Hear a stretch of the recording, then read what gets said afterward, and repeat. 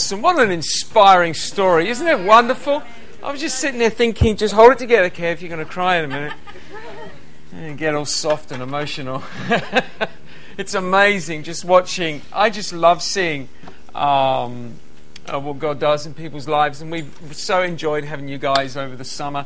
And it's been a pleasure seeing you bumped into some of the guys at Aloho's Engage at the music hall, and it was just so great seeing guys, and you know, and when you sort of meet people in these settings, and you know that friendships are being formed and relationships, and even though you don't get time during church to have that chit chat or anything, there is a connection that goes on in the realm of spirit that people's lives are being changed and healed, and we know that as you guys have been coming, that God has done a wonderful work in your lives, and we just thank the Lord that we've had the pleasure of sharing that time with you. So fantastic thing, and a special welcome to an old friend, George Bain at the back. And George, I haven't seen you for some years now,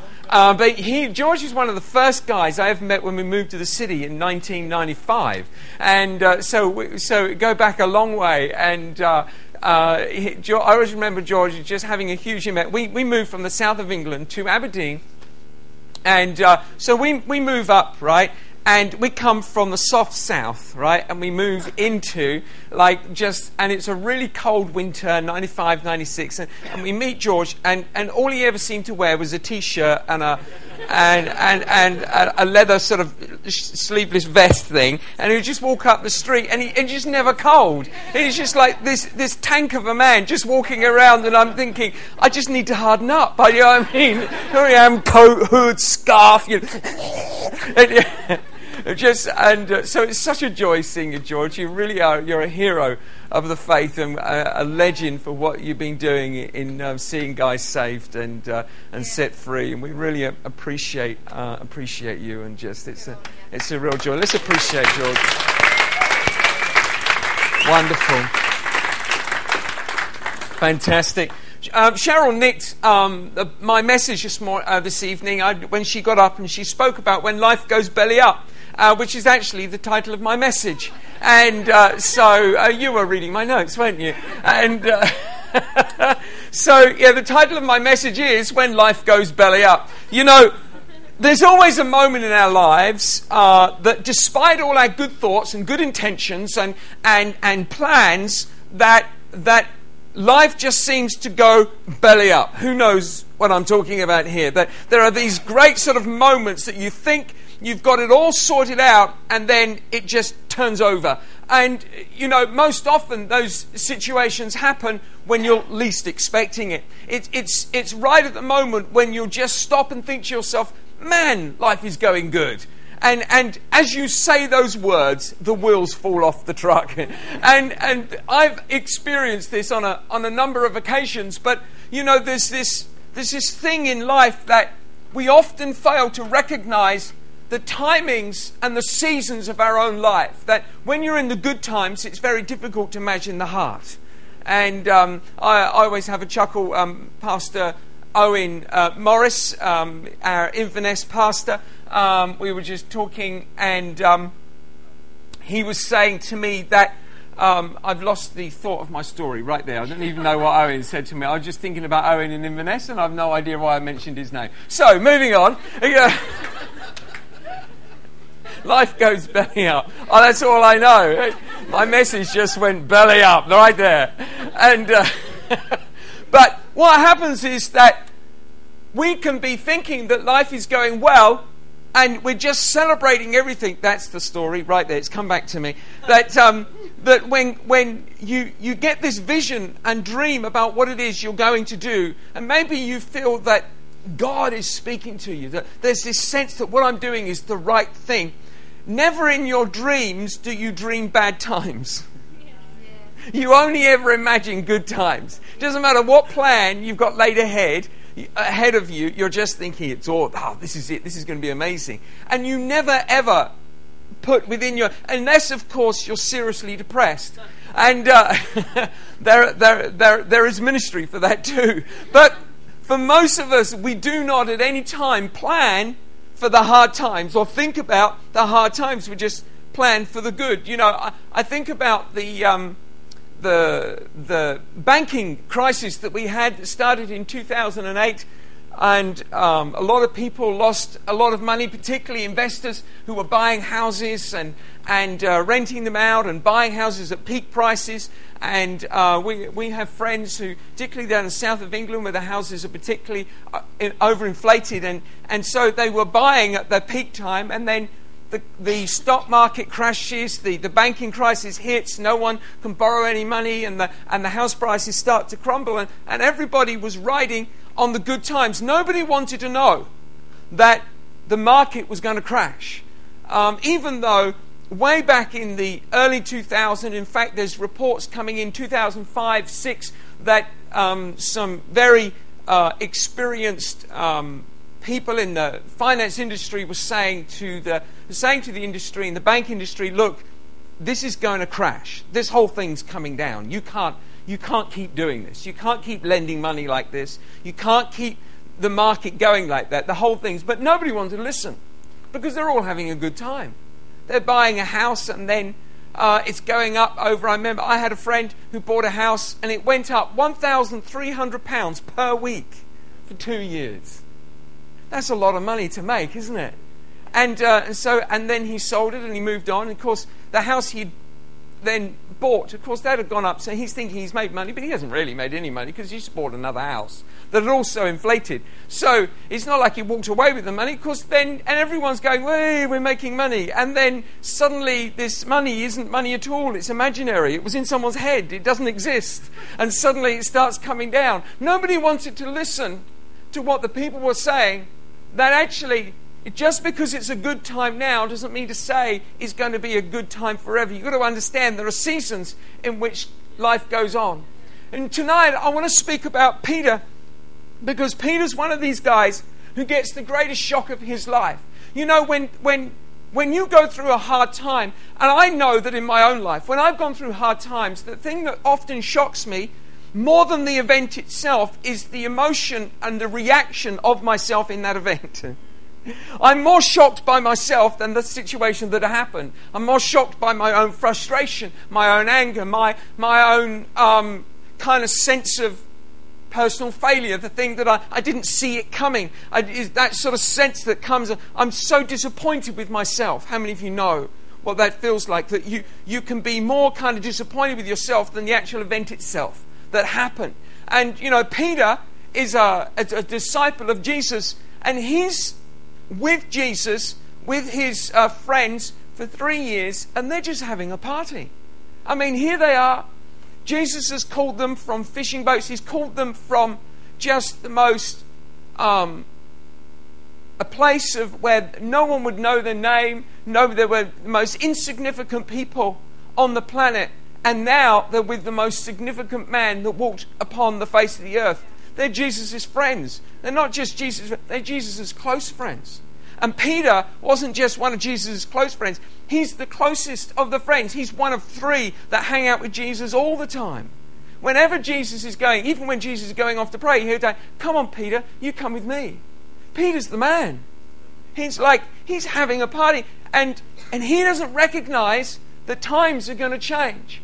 And so in his life, he's just it's going to be a good time. We're going to hang out together. We're going to have this amazing time together. And because he's having a great time, he doesn't want to hear that good times aren't always going to be there. And it says in Matthew's Gospel is the first book in the New Testament. And it says in Matthew's Gospel, chapter 26, and this is right towards the end, this is when Jesus is just about to be crucified. Hallelujah. And score right there. That was awesome. Anyway, Matthew 26 verse 31. On the way, Jesus told them, tonight all of you will desert me. For the scripture says God will strike the shepherd and the sheep of the flock will be scattered. But after I've been raised from the dead, I will go ahead of you to Galilee and meet you there. You imagine Peter's shock right there. It says in verse 33, Peter declared, even if everyone else deserts you, I will never desert you. Jesus replied, I tell you the truth, Peter. This very night before the rooster crows, you will deny me 3 times that you even knew me. No, Peter insisted. Even if I have to die with you, I will never deny you. And all the other disciples vowed the same. You can imagine, they're all gathering around. Yes, absolutely. We'll die with you too, will we? I know. Peter says, well, I suppose we will. Yes, we would never deny you. They're all in it together. They're going to say, we're never going to deny you, Jesus. But of course they're saying that. They've only ever known good times. They can't possibly imagine what a terrible time is like. I mean, in every other situation, there's been times when they were with Jesus and they were going to push Jesus off a cliff, and then he just suddenly disappears from the crowd. He walks through them and he gets them out of a difficult situation. Jesus has rescued them so many times. He's got them out of so many difficult situations they can't imagine. So the first thing that Jesus says to them is, you're all going to desert me.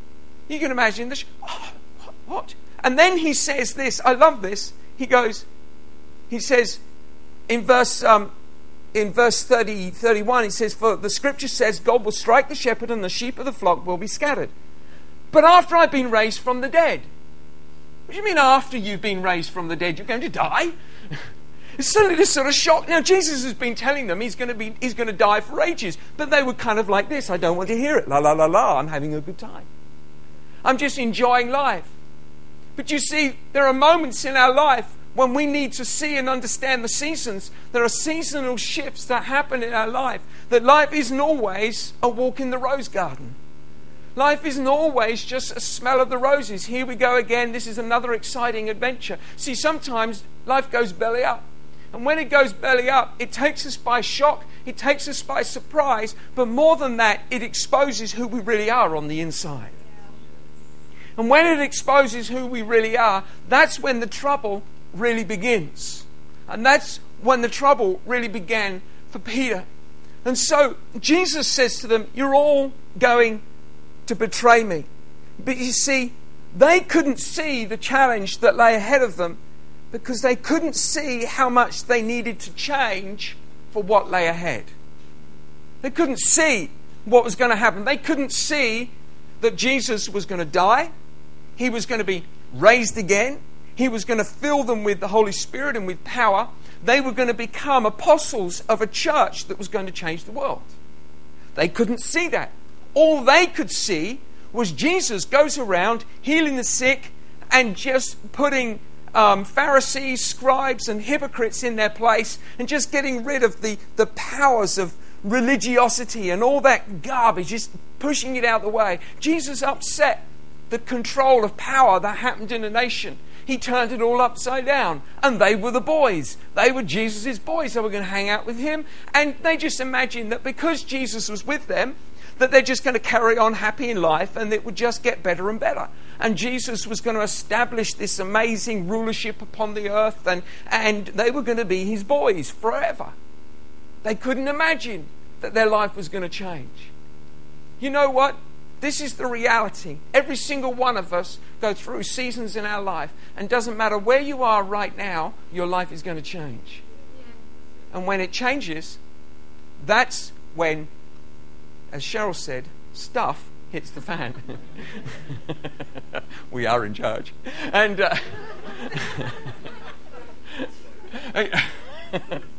so, see, Peter said in Matthew 26, you see, here he is saying, I'm never going to deny you. Jesus said this very night, and Peter says it's never going to happen. And then the unimaginable happens. Peter doesn't get it. He doesn't get for 1 minute that one of his friends is going to betray them all, is going to betray Jesus. Jesus is going to be arrested, and it's just trouble from now on in. And here is Peter. He's by the fire. He's standing some distance away from Christ, who's been arrested. And here he is, and he's being accused of being one of the followers by a woman also by the fire. And Jesus and Peter Matthew 26, verse 74 says this. He says, Peter swore. Glory to God. Peter swore, a curse on me if I'm lying. I don't know the man.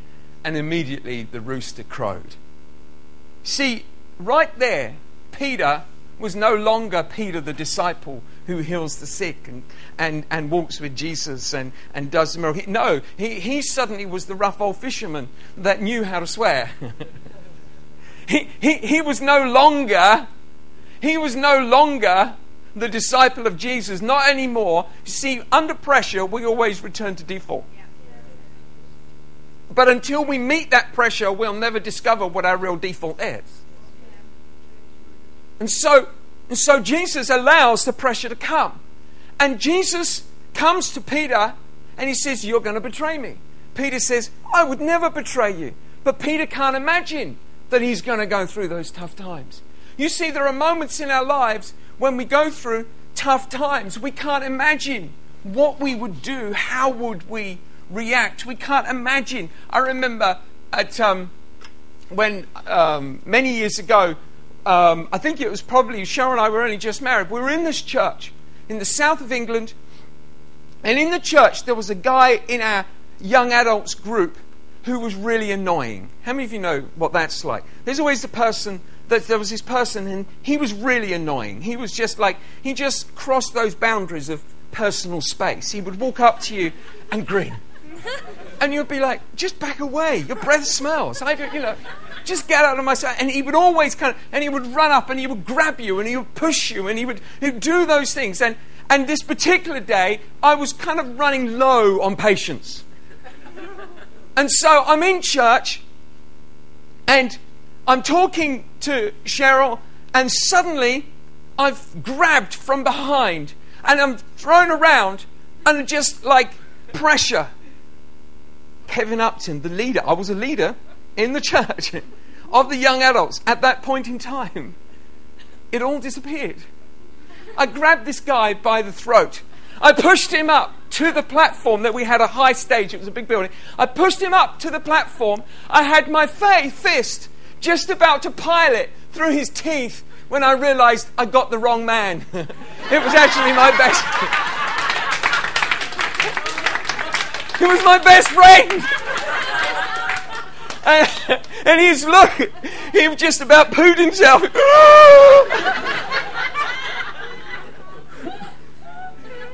It is amazing what is inside of you. We were both shocked because I didn't know that was inside of me until it's probably just as well it wasn't him, because how do you explain as a leader of the church you've taken out one of the members of your congregation?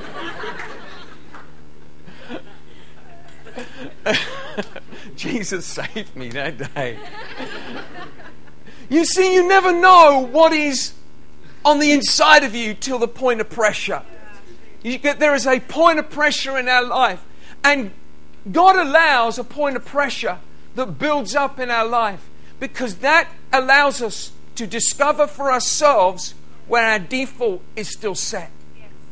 And He allows those points because slowly but surely He's allowing us to come to a point where we reset our default, so that we're no longer the old man, but we're becoming the new. We're no longer living in that place. See, Peter was just, underneath it all, he was still a rough old fisherman. Suddenly, he wasn't the disciple anymore. He was that rough old fisherman that would have been out at sea shouting at the men who weren't doing the job properly on the boat, who was suddenly, his language turned.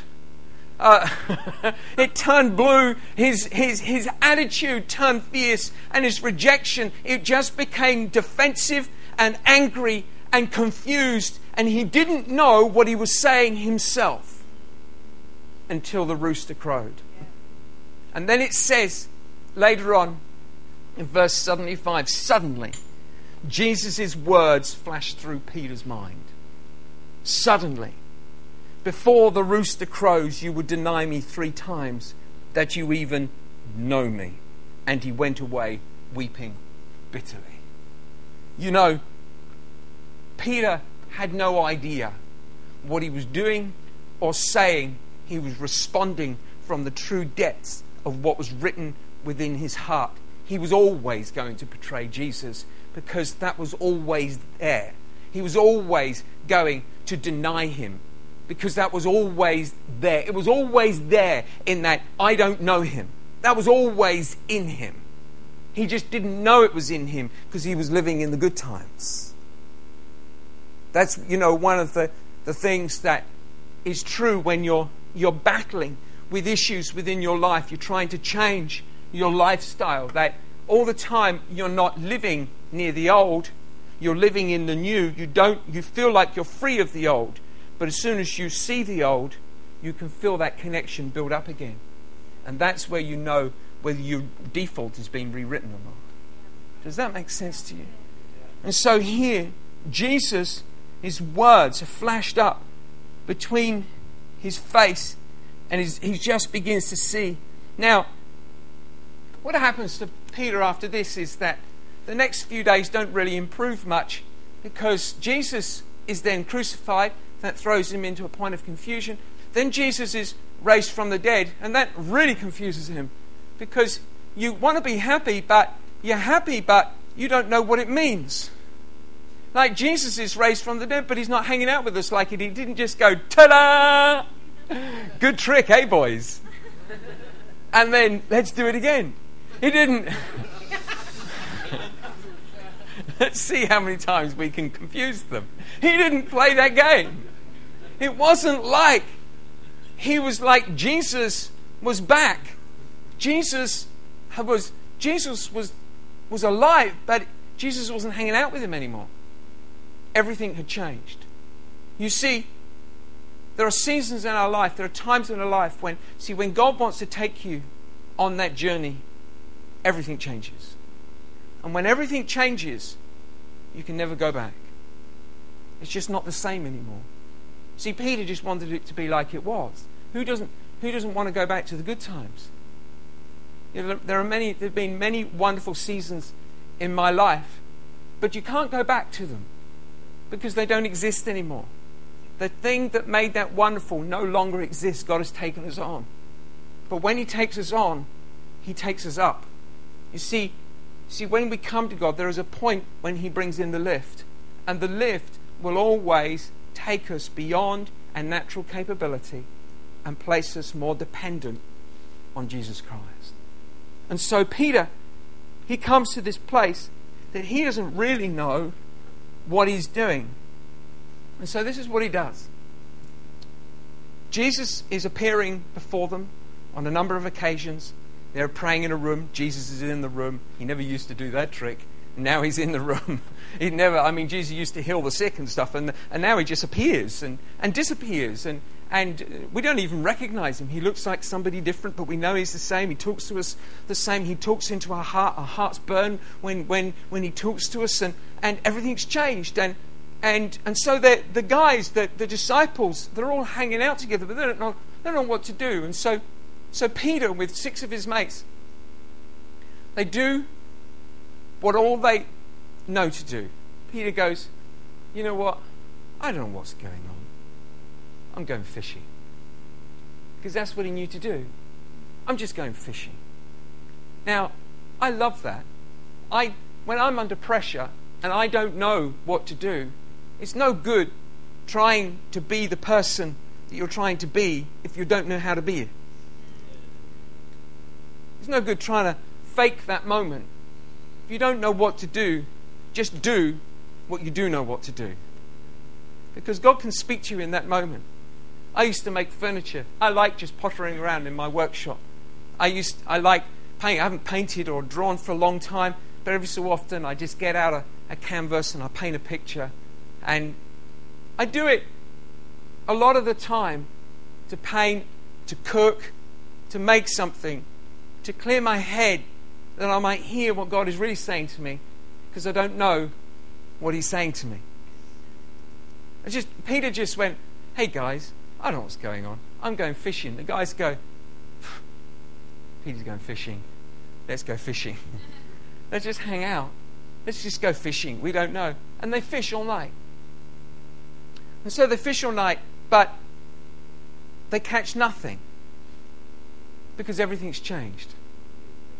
They can't go back to Peter's probably wondering, I wonder if I can just be a fisherman again. But you can't go back when God is taking you forward. You can't go back when God is taking you forward. It doesn't work anymore. Now, Peter goes and he knows everything about fishing there is. You can't tell Peter how to fish. But he fishes all night and he gets nothing. And so there they are, and from the shore they see a man. And the man is looking at them and he shouts out, "Do you catch anything?" "No, it's a bit rubbish, don't know why." And he goes, "Throw your nets on the other side." Now, I don't know why they even listen to him. I mean, there's a man standing on the shore giving them the strangest instruction. Throw your nets on the other side is not the thing you do when you're fishing. There's a side you throw the nets from, the other side wasn't the side. And here they are, experienced fishermen, and they hear a man, but something in their heart goes, "Oh, nothing to lose. Everything else isn't working. Let's just give this a go." And suddenly they haul in more fish than they can barely cope with. It says they caught 153 large fish. And so they brought the fish into shore, and suddenly they wake up. This is Jesus. And so Peter, he jumps out of the boat. He jumps out of the boat and he swims and he staggers and he gets onto the shore to meet Jesus, who already has fish cooking for breakfast on the shore. You can imagine, you've already got the fish. Why did you tell us to get the fish? You've already got fish. He gets the fish and he's got bread and he's making breakfast for Peter and for his disciples. Now, this is the whole critical point of this wonderful story. For Peter, his life went belly up, but Jesus knew it was going to go belly up, and it never bothered Jesus any at all. You see, when Jesus said to Peter, you're going to deny me. And Peter's like, "Yeah, I'm not going to deny you." But Jesus knew he was going to deny him, and it didn't bother him any. He knew that Peter had to go through that. He knew what was Peter's default, and he knew Peter had to see his own default for him to change. So Jesus wasn't bothered by Peter's failure. Why is it that we're so bothered by our own mistakes? God knows what your weakness is. Are you with me here? He knows what your failure is. Why would you punish yourself for being... Peter went away. Now, I understand what it is when you make a mistake. I understand what it is when you say the wrong thing at the wrong time and you walk again, "Oh, why did I do that?" I know what it is to feel angry and frustrated. I know what it is to complain to God and say, "God, why do you hate me so much?" I remember one day, it's pathetic really, I was riding my bike and I wasn't having a good. I had a motorbike and I'm going around this roundabout, and as I'm going around I was late for work, and so I'm doing too much speed on the roundabout, and the chain jumped off my bike. It jumped off and locked the back wheel on the roundabout. How I even stayed on it, I've no idea. I'm skidding all over the road. There's cars flying this way and that way. And eventually, I just got onto the road and and I'm looking at it, and it's just the whole thing's jammed solid. I'm about 20 miles from anywhere. And I look up to God and go, "God, why do you hate me?" It's got to be God's fault, right? Why do you hate me? It's the most self-indulgent thing to do, really, isn't it? It's just sort of blame God. It was my fault. I should have tightened the chain.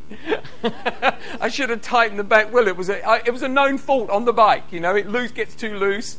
I should have done it, but it's God's fault because we get so self-indulgent. And here is Peter, and he had wept.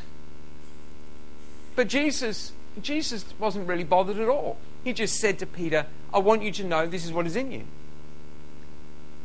And then, when Peter sees what is in him, Jesus takes him and he says to him in John 21, verse 15, he says, after breakfast, Jesus asked Simon Peter, "Simon, son of John, do you love me more than these?" "Yes, Lord," Peter replied. "You know I love you." "Then feed my lambs," Jesus told him. Jesus repeated the question, Simon, son of John, do you love me? Yes, Lord, Peter said, you know I love you. Then take care of my sheep, Jesus said. A third time he asked him, Simon, son of John, do you love me? Peter was hurt that Jesus asked the question a third time. He said, Lord, you know everything. You know that I love you. Jesus said, then feed my sheep. You see, Peter at that moment is being given a commission to speak life into the church when he is just coming off the back of one of the great failure of his own life. And for Jesus, it wasn't an issue. Why wasn't it an issue? Because Peter, it wasn't about the failure, it was about the recognition. It was about the recognition.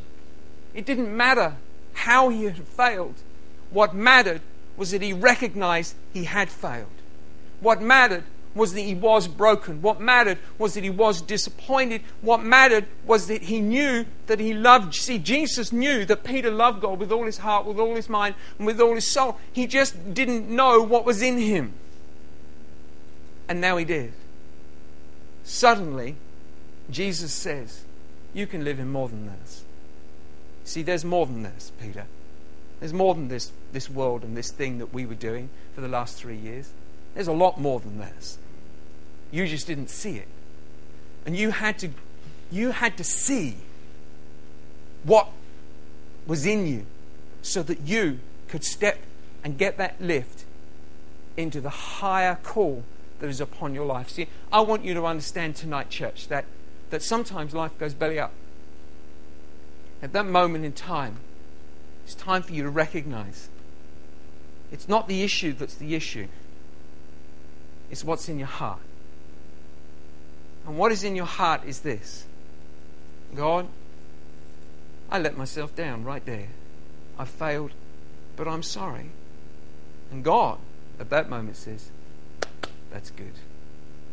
Now we can move on. That's good. Now we can move on. You see, we see ourselves, we see our failures as full stops that makes us go back to the beginning. There was a religious, in fact it was Martin Luther, the reformer back in the 15th century. He was a monk, and they had this sort of staircase to heaven theology that you had to be good every day. So it's going, every day you're good, you go up the staircase. And every day you're good, and you go up the staircase. And then what happens is one day you're bad, you fall off the staircase. That's the theology. You fall off the staircase, and you have to go back to the beginning. And then every day you're good. And then hopefully you don't fall off, because if you don't fall off, you make it to the top. It's like playing Snakes and Ladders. It should have been called Snakes and Ladders Theology. It's like, when we mess up, that isn't point of going back to the beginning. That's a point of us recognizing our own weakness, that we might grow in God and go, hey, it's not my works, it's not my strength, it's Christ's strength in me. Lord, I'm ready to trust you again. That isn't back to the beginning. That's now a projection on into a higher call, into a greater purpose, and to a more fulfilled destiny that rests upon your life. We were called for more than this. Let's stand up, shall we?